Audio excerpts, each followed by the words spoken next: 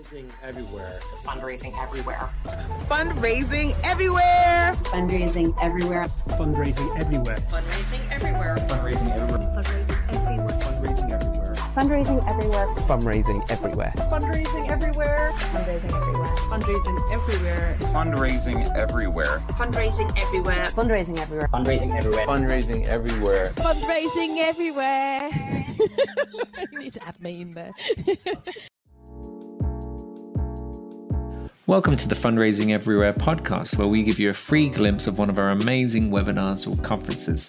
You can check out one of our full sessions and get a 50% discount by using the code FEPodcast at fundraisingeverywhere.com. Yeah, go to fundraisingeverywhere.com and use the code FEPodcast to get 50% off any of our tickets.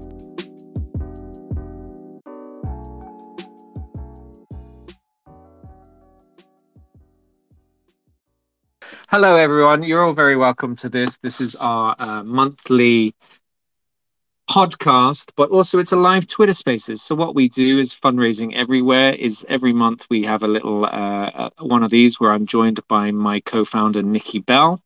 And we have a look at what the trends have been over the last month, what's been happening in fundraising, what news articles, what stories, what kind of scandal has caught people's interest. And we just come on here as a bit of an informal chat. So we have a little informal gossip, but everyone is very welcome to take part. And if you have any strong opinions on any of the stuff that we talk about on this, and you're joining us live, then you can obviously raise your hand or request the microphone, and we'd love to hear your thoughts on it. I see some familiar faces popping in.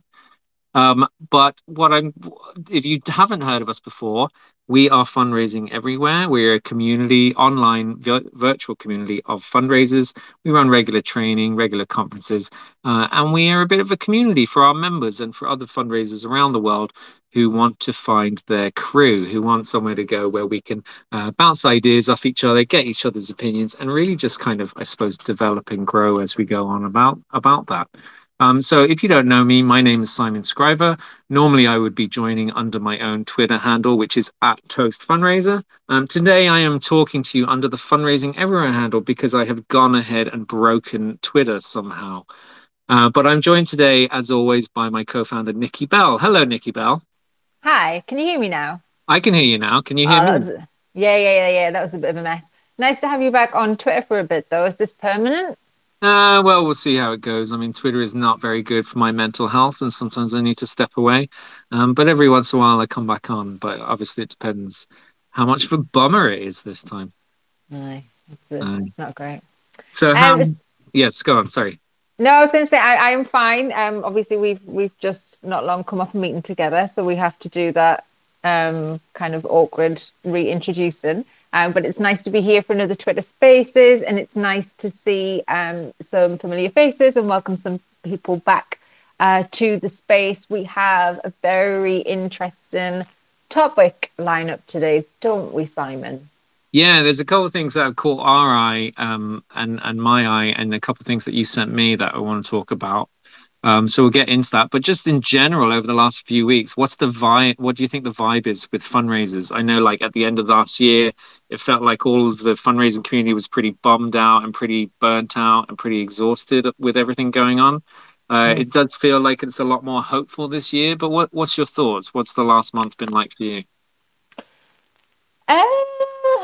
It's been rough, hasn't it? Because there's so much other big news happening in the world. You know, we're kind of easing. I mean, the pandemic's not gone away, but we're kind of easing into what is considered to be the new normal. And now there's thousands, millions of people displaced from their homes in, you know, what is like a shocking attack on humanity from Russia. So I don't know. It's heavy news, and I think everyone is feeling it at the moment.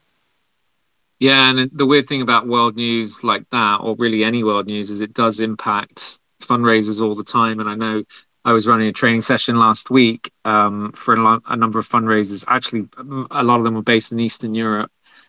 And obviously every cause is affected by this, because even if you're not directly working with, around refugees, around, international aid or anything that's directly affected by it, your fundraising is still affected by it, because it's like the messaging that's out there is very much about this. Where people want to help is very much about, what's going on in the news.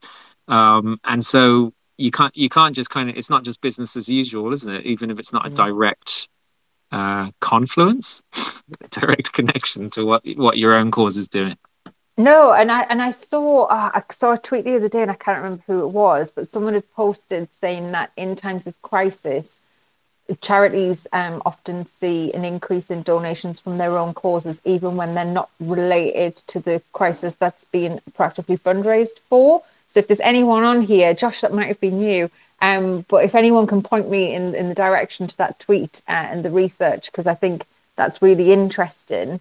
And yeah, it shows that, I think, whilst people's minds are overwhelmed with news, on the whole, like, people want to do good, like they want to help. And one thing that has been amazing over the last few weeks is obviously seeing people pull together and want to help in that situation. And I would love to see this kind of response to every crisis, and for people to pull together and help all humans in times of need.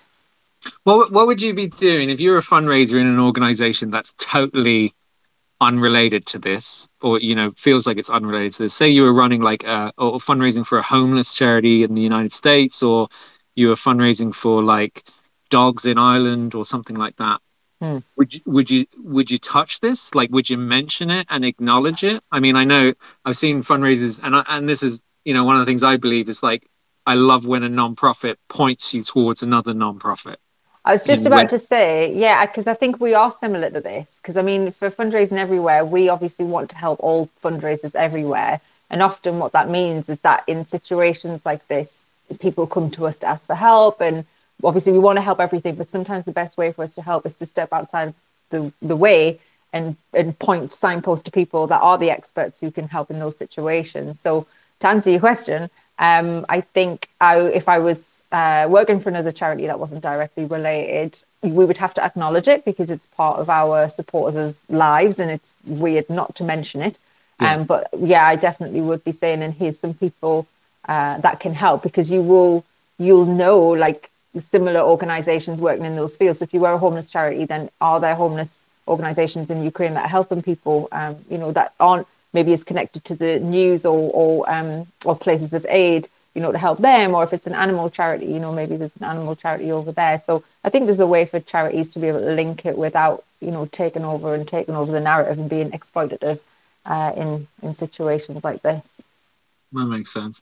I'm curious now for anyone who's just joining us. I know people are still coming in. This is a live Twitter Spaces where we kind of have a bit of a chat about it, but we are recording this. We turn this into the Fundraising Everywhere podcast once a month. We have lots of podcasts. We have a new podcast episode every week, but this Twitter Spaces discussion once a month comes in.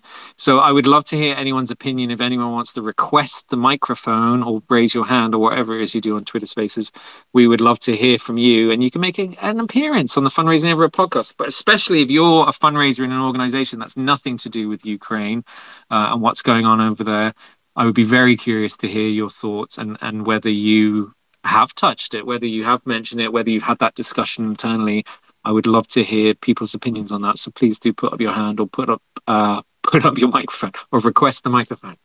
Nikki, I wanna ask you about this first news story that came up in the last month while people are considering whether to grab the mic or not. Because this is something that I saw on your LinkedIn, and it was related to a new app called Toucan. And basically this came up because it was on Dragon's Den in the UK. It was basically this business looking for funding on Dragon's Den. If you don't know Dragon's Den, people pitch a business idea and they try and get investment. And this particular business was I suppose positioning itself, like so many of these apps and things do, as a completely new way to approach charity. Hopefully going to revolutionize the way fundraising happens and things like this.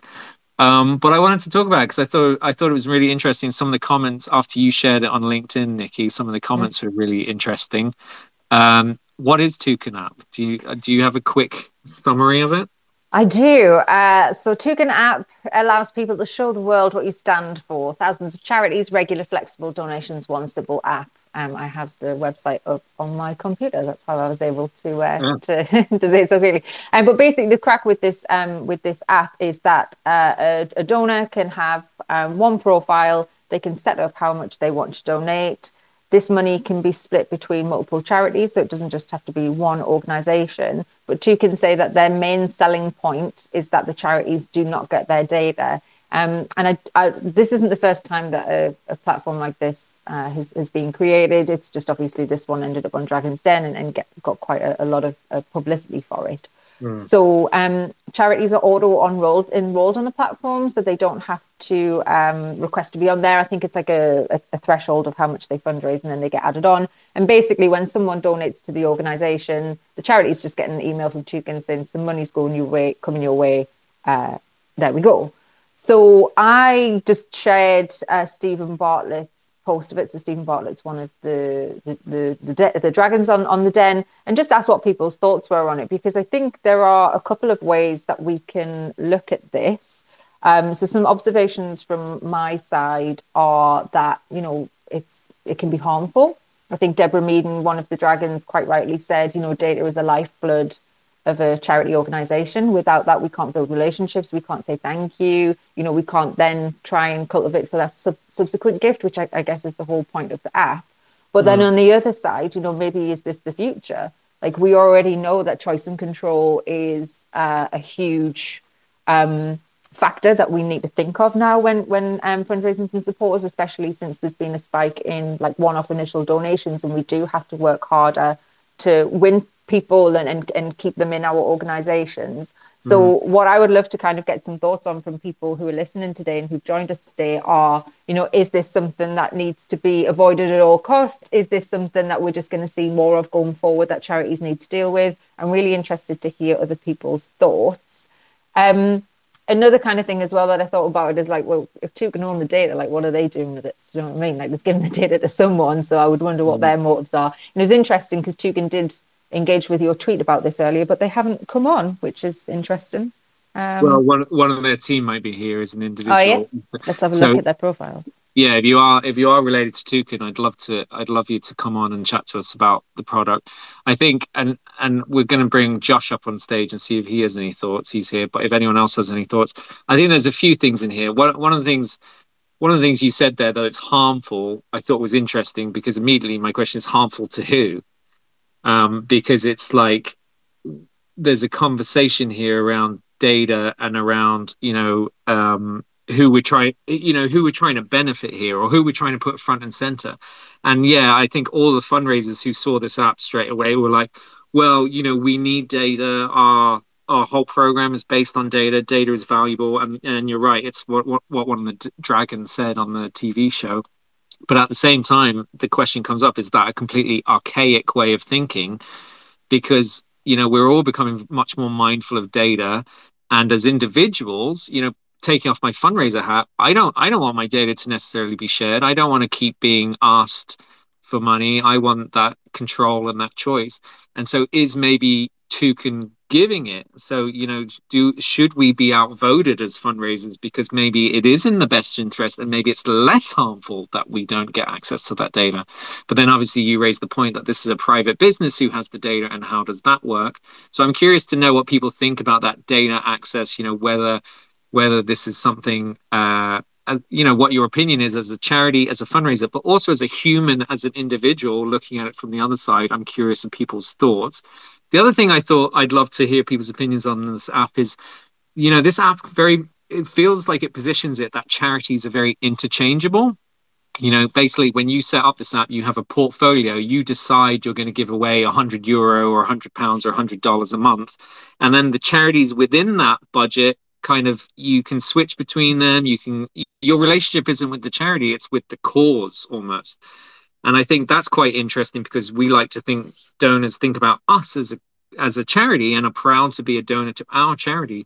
But at the same time, you know, sometimes I do have that feeling that for donors, for normal humans, charities are very interchangeable. You know, it's very much about the cause as opposed to the brand. And so maybe Toucan is taking the right step here, where it is responding to what humans actually want.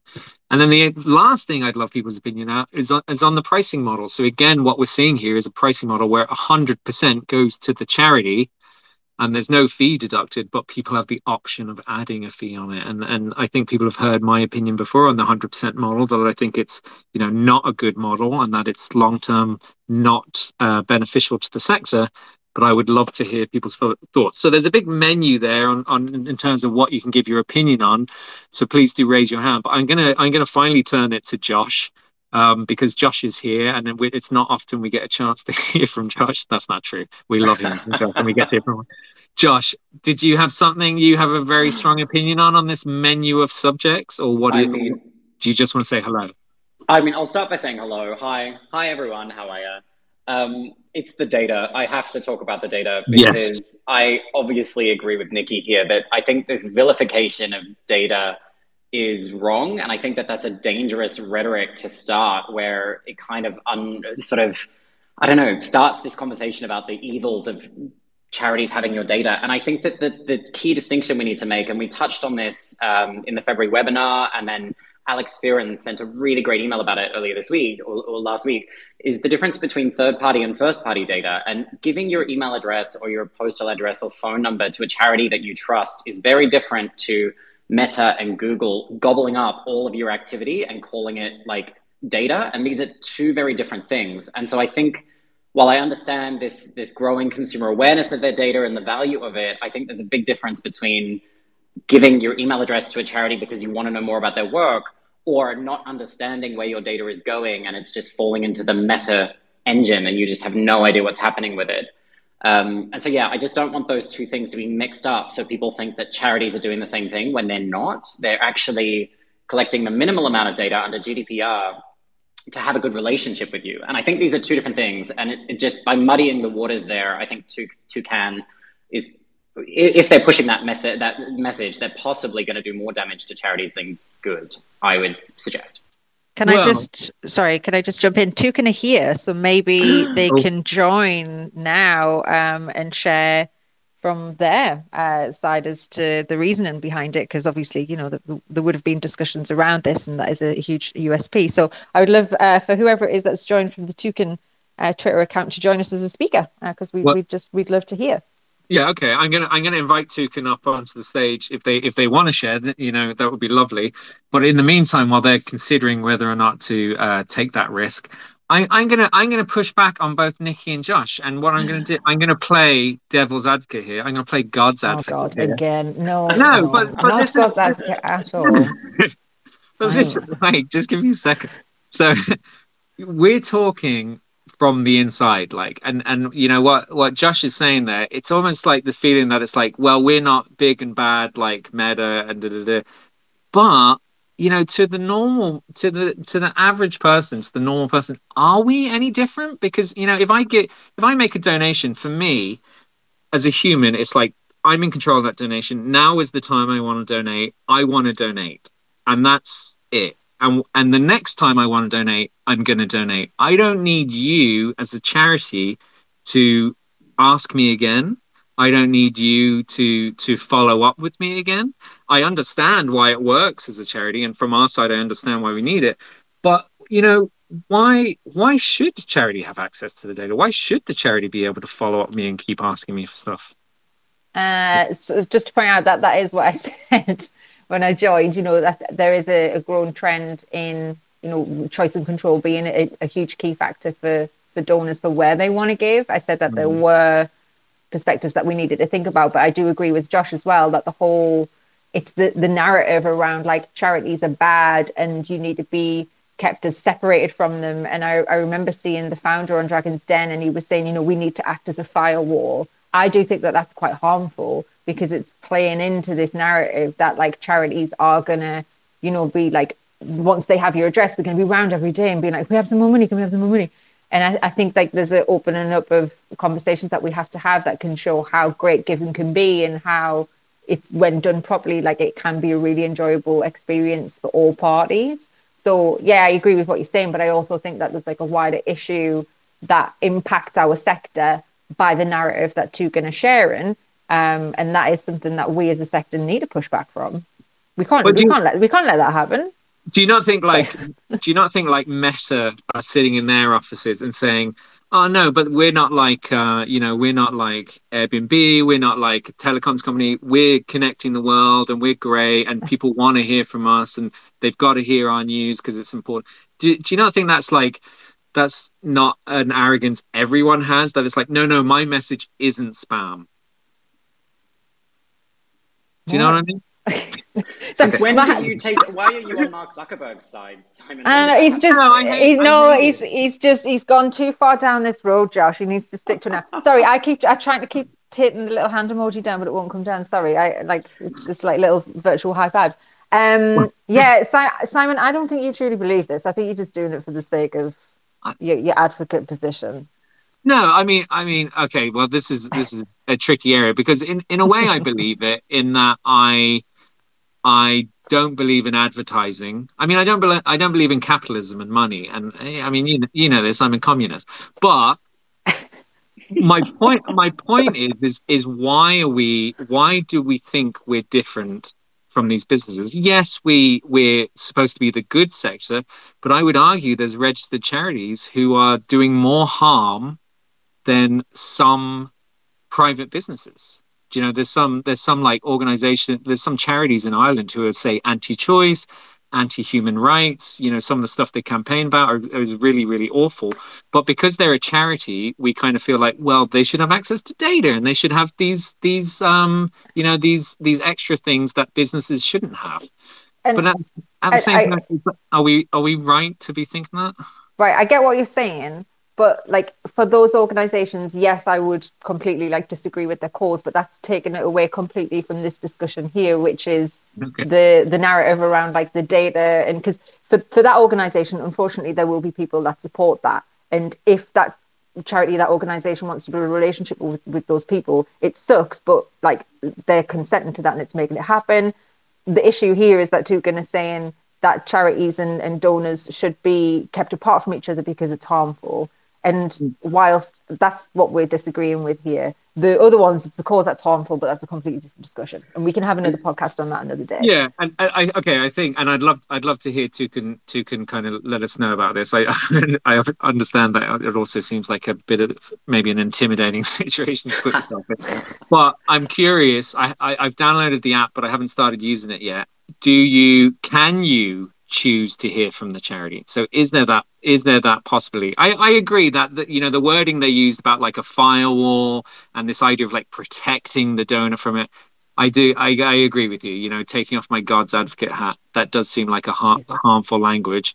But I think we do have to be realistic about data, that it's like, you know, for most people, they kind of do want a firewall. They do want protection from companies and marketers and stuff. And that's what I'm saying. If people choose that, they're choosing to go onto this app to give money. So they're obviously going, oh, that USP works for me. And that's fine, you know, because choice and control, like people have to have it. If they want to build a relationship with the charity, then, you know, surely they'll come direct.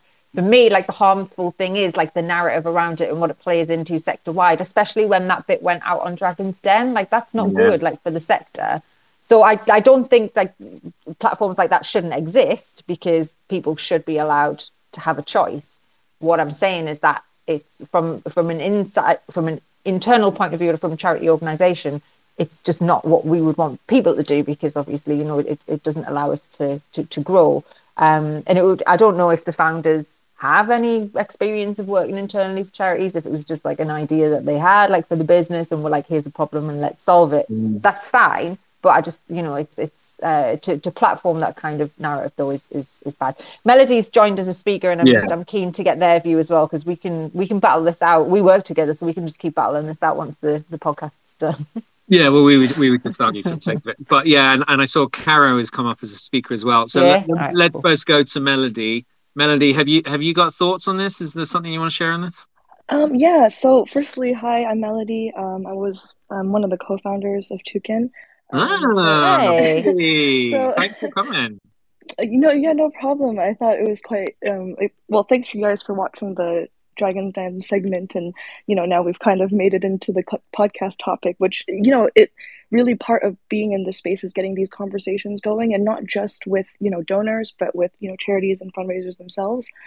So first off, before I go into the data point, I just want to mention that the segment that they show on Dragon's Den, it is probably just a few minutes of, over 2.5 hours of us being in the den. So Wow. the way that they framed it and the narrative that they kind of set out was dramatic for TV. So the part that they miss is that, yes, on the one hand, we do want to make, we want to make, giving second nature. We want, more money going into the charity sector. But what they didn't capture was the fact that a part of this is also building our relationships with the charities and also the charities' relationship with the donors. I feel like that point about data was a little bit misrepresented, because I agree the words firewall are not the best choices of words, because it does make it seem as if, charities are evil and they're using your data for,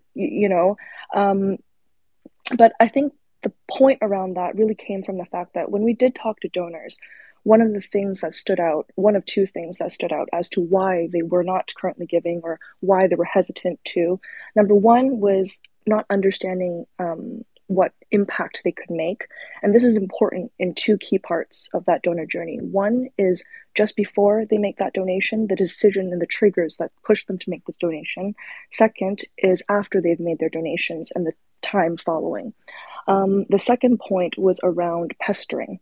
So, I mean, the word pestering is probably not the best word to use either, but the point was that, and someone raised it earlier as well, it wasn't so much about being fearful of, this charity knows all this information about me. It was more kind of just like, I'll give when I'm, when I want to give, when I'm ready to give, rather than receiving, constant reminders as to, oh, you should donate now, that kind of thing. So what we want to do as Toucan is like, yes, we kind of come in as like this middle men, middle women, platform where we sit in this like world where we create between donors, charities, the projects charities potentially work on, and how to merge those two things. And because we're still very early stage, there's still a lot of development on the charity side that we haven't gotten to yet, and same with on the donor side. We've kind of just started off with like, this portfolio piece and the fact that charities have, this profile, which is still very bare bones. I think there could be a lot more in those charity profiles to make them more informative. But it's the start. And to kind of keep communications within the app so that people kind of come on when they, want to, versus feeling like, they were getting tons of communication around, oh, this is what this charity is doing, this is what that charity is doing, etc. So I think there's still a lot for us to explore within how to build out that relationship over the long term. And it is one of our kind of like, one of the pillars of our, vision is also around bringing to light local and small charities, giving them a voice. Just because in terms of like how charities kind of push out, their campaigns or the projects that they're working on now, social media is kind of playing quite a big part in that now.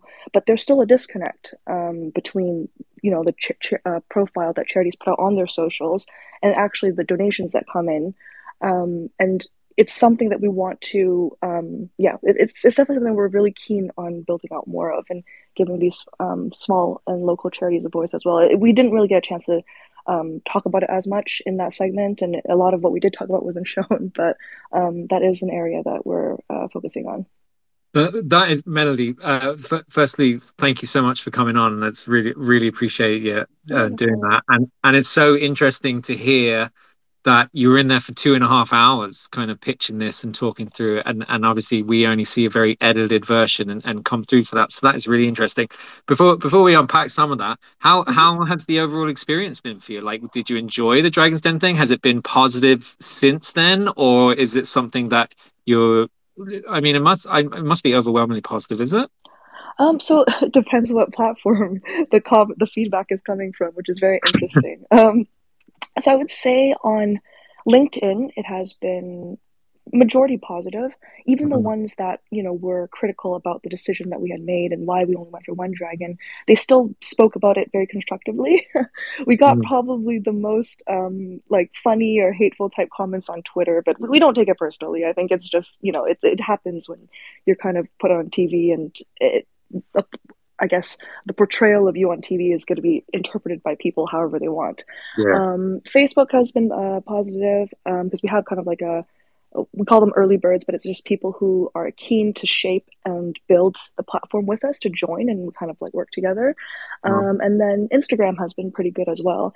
I would say that overall, it seems that people seem like donor-wise have seemed quite receptive and warm to the idea and the concept of what toucan is. They like that, but the part that we're still going to be working on, and I think will take a lot of time, is understanding those triggers to getting people to donate, because it's not enough for people to be like, okay, I like this platform, you guys have cool features, but that doesn't equal use. So the next part that we really have to understand is those triggers to donating, how to build more empathy around what charities are doing, what projects they're working on, putting, faces, people, etc., at the forefront of those, because that is what helps, trigger the people to want to donate. And then also on the charity side, so we've actually had an overwhelmingly positive response from charities. Last I checked, we probably signed on about 500 or so new charities on board.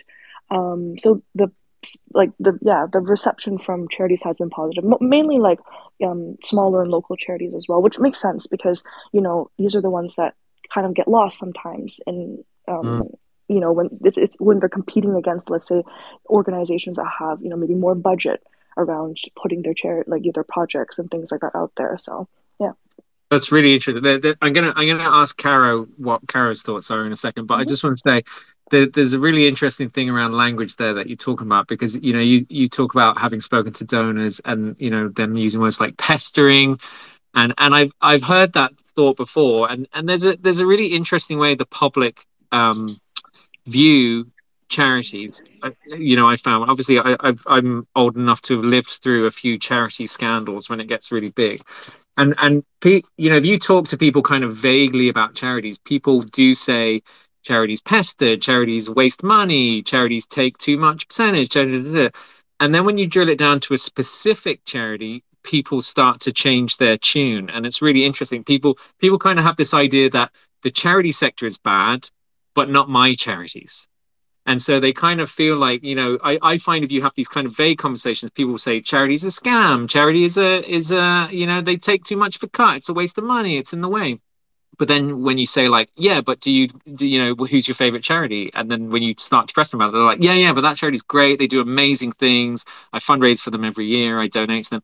And people have this very different view of the charity sector and then actual charities within it. And I think that's something we have to be mindful of when we're creating these things, is like people have really strange views about it, or people are like unreliable judges of their own view of it, and sometimes don't kind of get that across. And we see that come through when you start to fundraise and when you start to do these kind of vaguer things. People don't respond to them, but when you kind of really connect with them as a charity, and when you share stories about what's actually happening on the ground, people start to give, and people start to really respond to that. That's me waffling. Let me turn to Caro. Caro, you were going to say something about this. Have you got thoughts about this? Yeah, I mean, I guess on several aspects, I find it really interesting, the discussion around data. Like you were saying, with charities having data, it's a bit like when you have those posts on Facebook saying, I do not give authority to Facebook to have my data or whatever. And it's like, actually, we're giving our data to all of those massive organizations anyway. A bit like, the scam WhatsApp things that go around every so often. It's turn these settings off and all this. And yet charities are the demons for actually having someone's email address, which is just bizarre when everyone else knows a lot more about you. Secondly, Simon, I completely agree with you on the donor front, because I think I am a fundraiser, but I have donated to some charities in the past year, and they have bombarded me. And I've kind of gone, like I think I tweeted about it maybe a month or two ago, that like there must be some kind of middle ground now in terms of like marketing preferences. Like I want there to be a box that says please don't contact me unless there's like a crisis, and then just text me. Something a bit more flexible than like And you're saying this, Karen, because you're a fundraiser. So when you send out these communications, when your organization sends out, do you give those options? Do you give that level of option to people? No, but that's what I mean. I think like as a sector, I just don't think we are doing it well enough, because automatically by me donating to other organizations, they've added me to mailing lists and sent me like, stuff in the post like at least once a month. And I'm like, I don't want that. And I know I can go on, they then responded to me and said, you can change your marketing preferences if you, I don't know, go into your email account or something like that. But it's like, it needs to be a lot more flexible. So I kind of get where this app is coming from, that, people want to be able to pick and choose. It might be that, people like me might donate because the charity is going through a hard time from the the press. That's, one of my motivations, to support them in their time of need.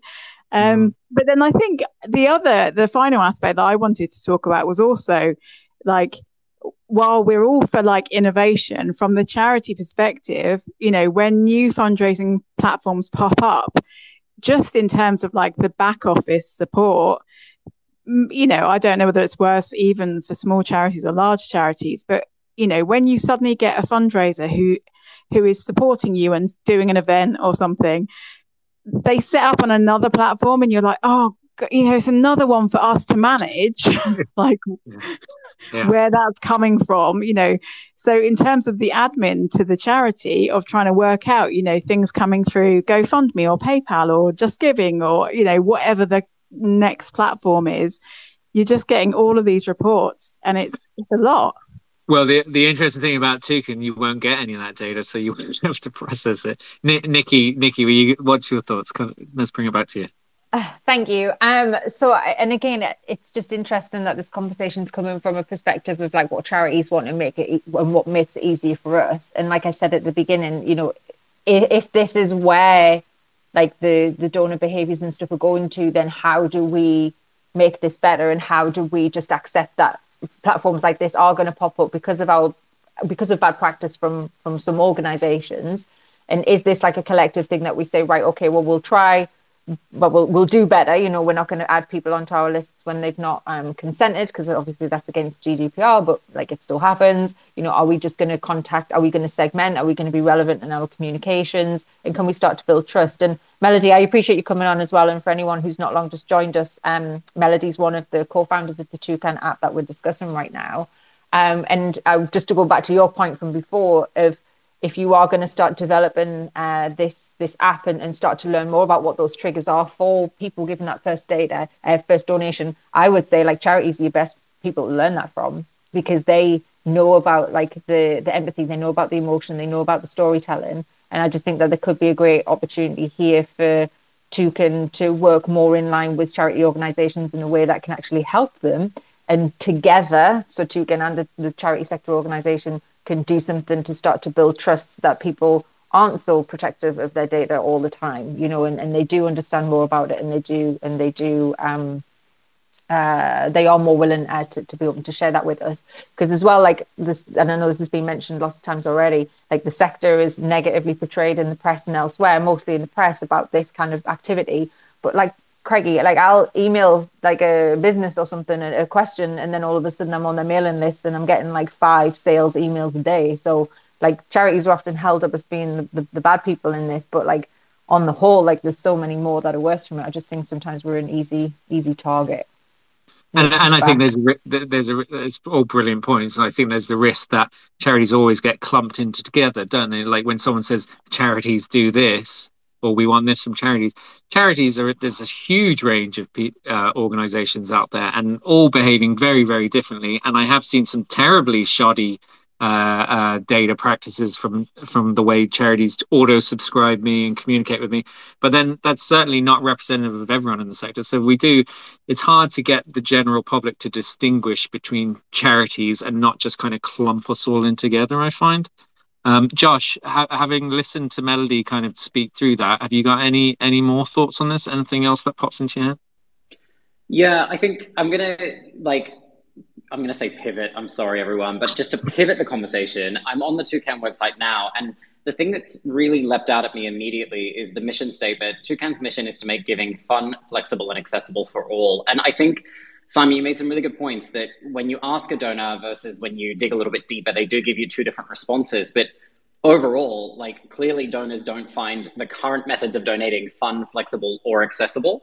And I guess how many more DM packs are we going to send them before they just stop picking up paper altogether and move entirely online, or whatever the future holds? But I had a really interesting conversation with a client the other day, and we were talking about kind of reaching millennials with their message. And I said, well, why don't you just stop doing, like, why don't we break away from the existing model of asking for a DD or a standing order and maybe put a regular Apple Wallet gift or a Google Wallet gift or something like that? Just really completely break down what you would normally do and approach it from a fun, accessible, flexible point of view. And I think that is purely what digital fundraising can and should be, is fun, accessible, and flexible.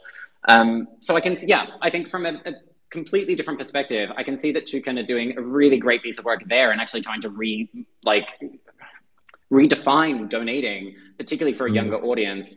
And I just want to make sure we credit that, because while I do definitely agree that the language around data and the language around all these other areas is very troubling, I think that there's a whole other perspective here, which is that Toucan are actually potentially going to redefine donating for at least some audiences so that they actually do have fun while they do it. I think there's a positive here. Yeah, I mean, at the end of the day, like, people will choose it, won't it? The success will speak for itself. When people sign up for this and they use this, that's the audience who want this. So yeah, I think you're right in that we should be really congratulatory and applauding of people like Melody who are trying new things and are trying to repackage the way we do this. Let me ask Melody, do you have anything to add, having heard there from a few people? Is there anything else you want to say? And Melody, I have to ask you, before you leave, we're going to have to get you to say, I'm out, and then hang up. That's how I want you to leave when you leave, okay? But in the meantime, have you got any other thoughts about what we've been saying here? Yes, I'll definitely do that when I leave the podcast discussion today. So on the charity side, we actually do have a head of charities that frequently works alongside our COO, John, who did come from the charitable sector. He used to run the Small Charities Coalition in the UK, and they're the ones that are kind of like maintaining our relationships with the charities. So at the moment, what we do want to do is create better charity profiles over time, and it'll take us time to understand, like, what platforms and what channels are charities currently engaging with, both existing donors and potential donors. What platforms have kind of worked, what haven't, because I think over the period of COVID, especially, I did notice a lot of social media platforms add more kind of like donation options, TikTok, Instagram, a lot of streaming websites, etc., stuff like that as well. So it'd be interesting to know how many donations charities are actually able to acquire on those existing platforms to see where something like Toucan can fit in. And on the point about donors, so we are, another thing that kind of is a little bit tricky that came up in that Dragon's Den segment was the term millennials that was used. Of course, that was like a very small part of the entire conversation, but then some people did comment that, oh, maybe we were being ageist and we were, alienating a lot of people by saying that. It's not that we're only targeting millennials. It's just, to start off with, we were just looking at casual reactive givers specifically. So recently we put out something called a Spotlight Fund, which is around the Ukraine crisis. And our thinking around that was really about the fact of, we're focusing on donors with casual reactive behaviors. Of course, anyone of any age can fall into that category. It just so happens, at the time, it does happen to be people of the younger generations. One of the reasons that we kind of see for that is, the way that people learn about information and the way that people learn about what's currently happening in terms of like current events. Let's, if we're going to take it back, we take it back all the way to like COVID, Australian wildfires, Black Lives Matter. Now we have the Ukraine crisis. And the point is that people passively learn about these topics, and that is what is helping them build the empathy. Because right now, like, if charities are pushing out their, let's say, their content on Instagram or through their emails, it's easy for that to get lost, because especially on social media, your content is competing with so much other types of content. But what's interesting when it comes to current events is that you have a bunch of people on a bunch of these platforms talking about the same thing, and it requires no effort from the potential donor or user to look that up. So over time, their empathy is building, but passively. Now, trying to figure out a way how to replicate that for other issues and charities will be difficult, but that is the beginning of what we're looking to explore as well on the donor side. And on the charity side, it's about understanding what charities are currently doing and how to can assist in that. Did you say something there as that millennials or that younger people, they're more, you kind of implied there that email would kind of be missed, or that kind of old school communication would be missed, whereas this social stuff is more spottable. Is that what you said, or did I mishear that? Well, okay, so what I mean by that is that social media is probably one of those whether it's Facebook, whether it's Instagram, it's one of those it's those platforms that people are on constantly, and if you have your friends and family, if you have people that you follow or just within your Discover, and everyone's kind of talking about the same thing, naturally your empathy towards that particular topic, your knowledge of that topic is going to increase. But it doesn't require you to do anything extra to learn of that information. I do find that in emails, and also from some users that we have spoken to, it does get a bit lost, because if it ends up in your spam, that's a high chance that people won't open it. And if it just ends up in your regular inbox, it's just competing with a lot more other emails, and people don't read through them as much as we'd like them to, right? That's really interesting, because I'm a well, actually I fall into the Generation X category. I don't know if people have heard of that, but we had like the Spice Girls and Pepsi Max and stuff, and it was wild times in the 80s and 90s. So I'm gonna turn to Nikki and Josh. Actually, is Josh a millennial? Josh must be a millennial, surely. He must be, if not Gen Z. Josh is very like Spice Girls, though. I think me and Josh both caught that, didn't you, Josh? I think Spice Girls bridge every generation, so that was a bad example. But Nikki, as a millennial, what's your thought? It's interesting. I think we have to like use that information. We already know that with new donors and younger people coming through, that their preferred methods of engaging with us is wildly different from what we're used to. We've been talking about the burning platform in the sector for the past couple of years, and all of that's been accelerated by the pandemic. And we're talking about this in our May conference around how are we going to engage with people in new places. We're seeing TikTok being used in new ways by charity organizations with varying results, and some of them really big. So I think there is something there, and again, we have to use it, and we have to be kept up to date with it. But I think the need for relationship building and then taking these donors on a journey, that's something that will always be there. And it's for us to work out, well, how do we get these people to want to stay? Like, how do we make them feel good? And I know we were going to talk about Vu's article today, which we might not actually have time for. We might have to move that to another one. But I think it shows how rapidly the sector's changing. And yeah, it's up to us as to whether or not we're going to use it or try and push back against it. You said something really interesting there, and I almost didn't question it, because you were like, talking about building relationships, like that's like a no-brainer. But actually, I wonder for Gen Z, or beyond us, because Nikki, you're getting older, but beyond us, he's only saying that because he's in a different country, and he's not going to be. I'll get you next time, though. I'll be seeing you soon. You're going to punch me next. So do they want relationships? I mean, I would. We don't know. This is the thing. Yeah.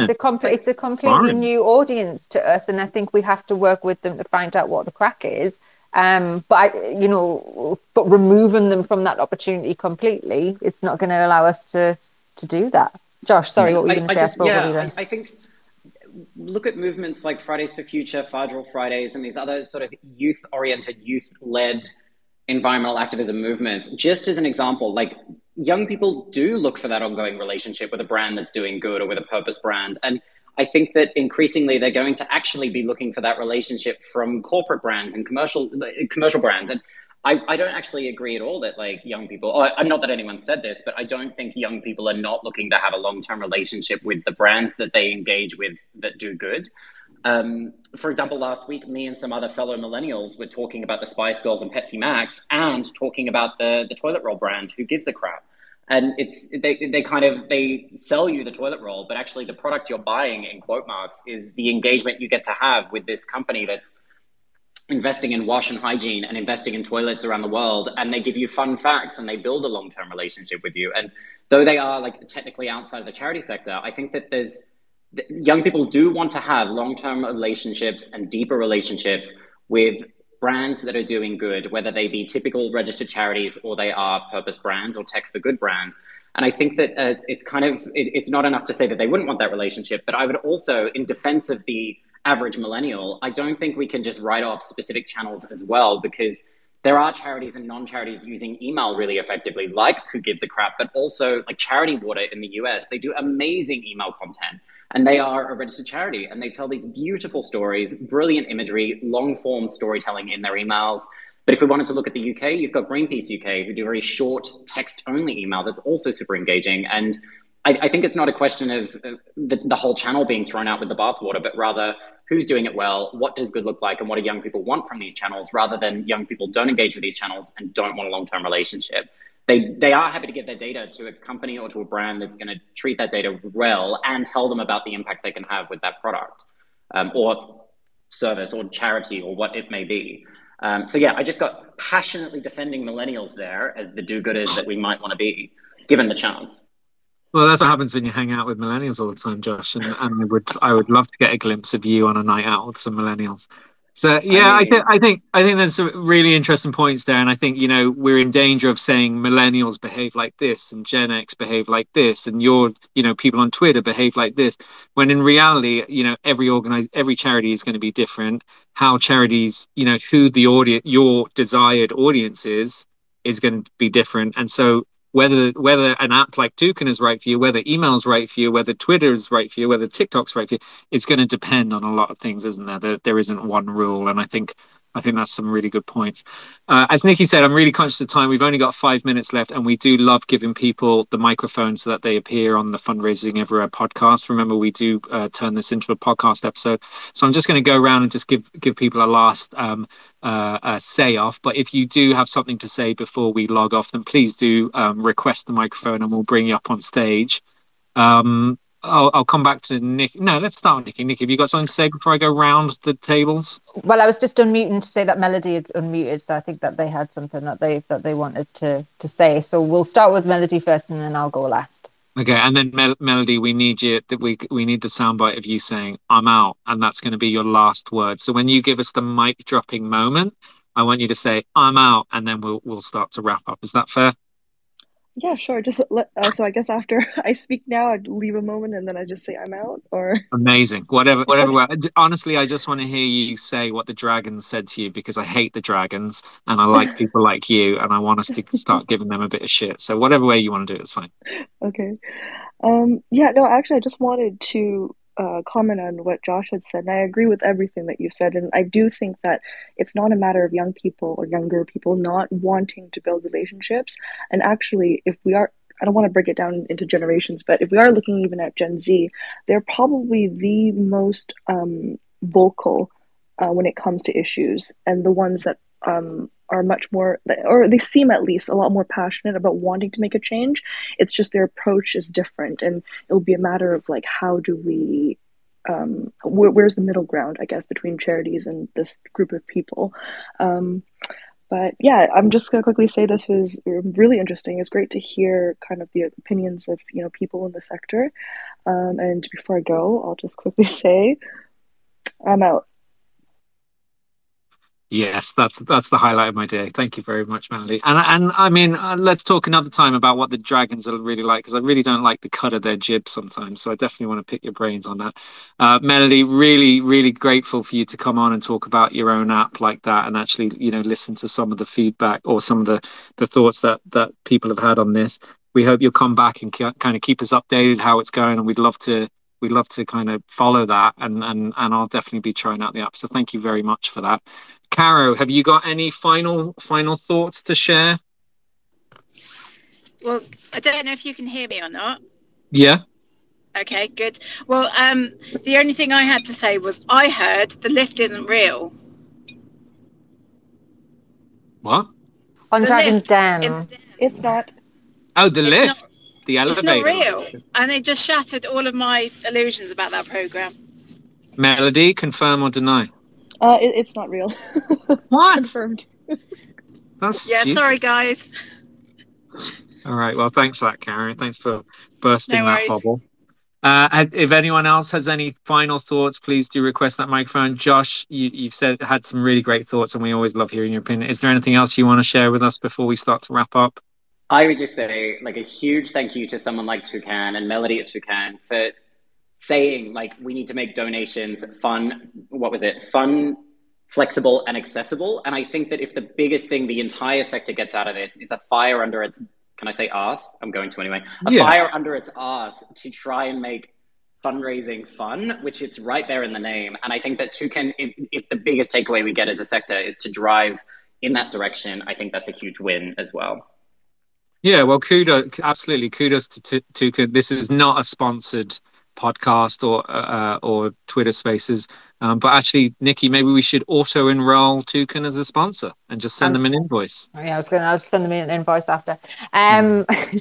My final thoughts are just the same as what I said at the beginning. Like, opportunities like this and platforms and tech like this are going to pop up. I think as charity organizations, we need to be aware of that, and we just need to constantly think about how we can make giving the best it can be for our supporters, that they want to be with us, that we're not demanding that attention, and we absolutely 100% do not deserve like that. We're not entitled to it. We have to work for it. But I also stand by the fact that any narrative that can harm us long term as a sector, collectively, we do need to come together to combat that, because that benefits us all if we do kind of break down myths, try and find out more behind the scenes, which is exactly what we've been doing on this podcast.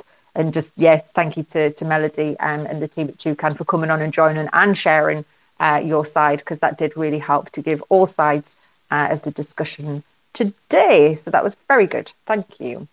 Brilliant, Nikki. As always, a great wrap up, a great final thought. There's nothing I can add to that except repeating it and pretending it's my own thought, or adding one of my own waffly stories that people hate.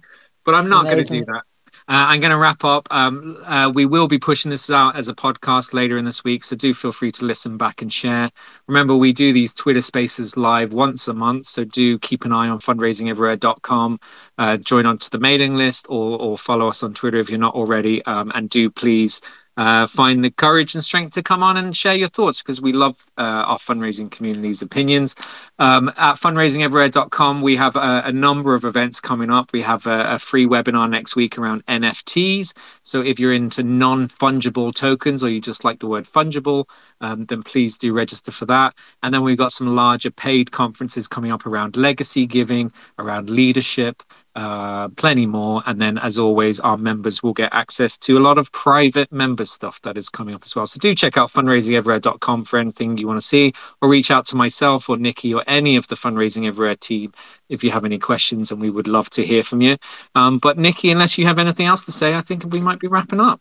Just one little thing. Our next Spaces is going to be themed around live virtual events. We do actually have some research landing which proves that live virtual events like conferences, live conferencing, meetings, does have a positive impact on accessibility, sustainability, and donor relationships, which actually links nicely to what we were talking about today.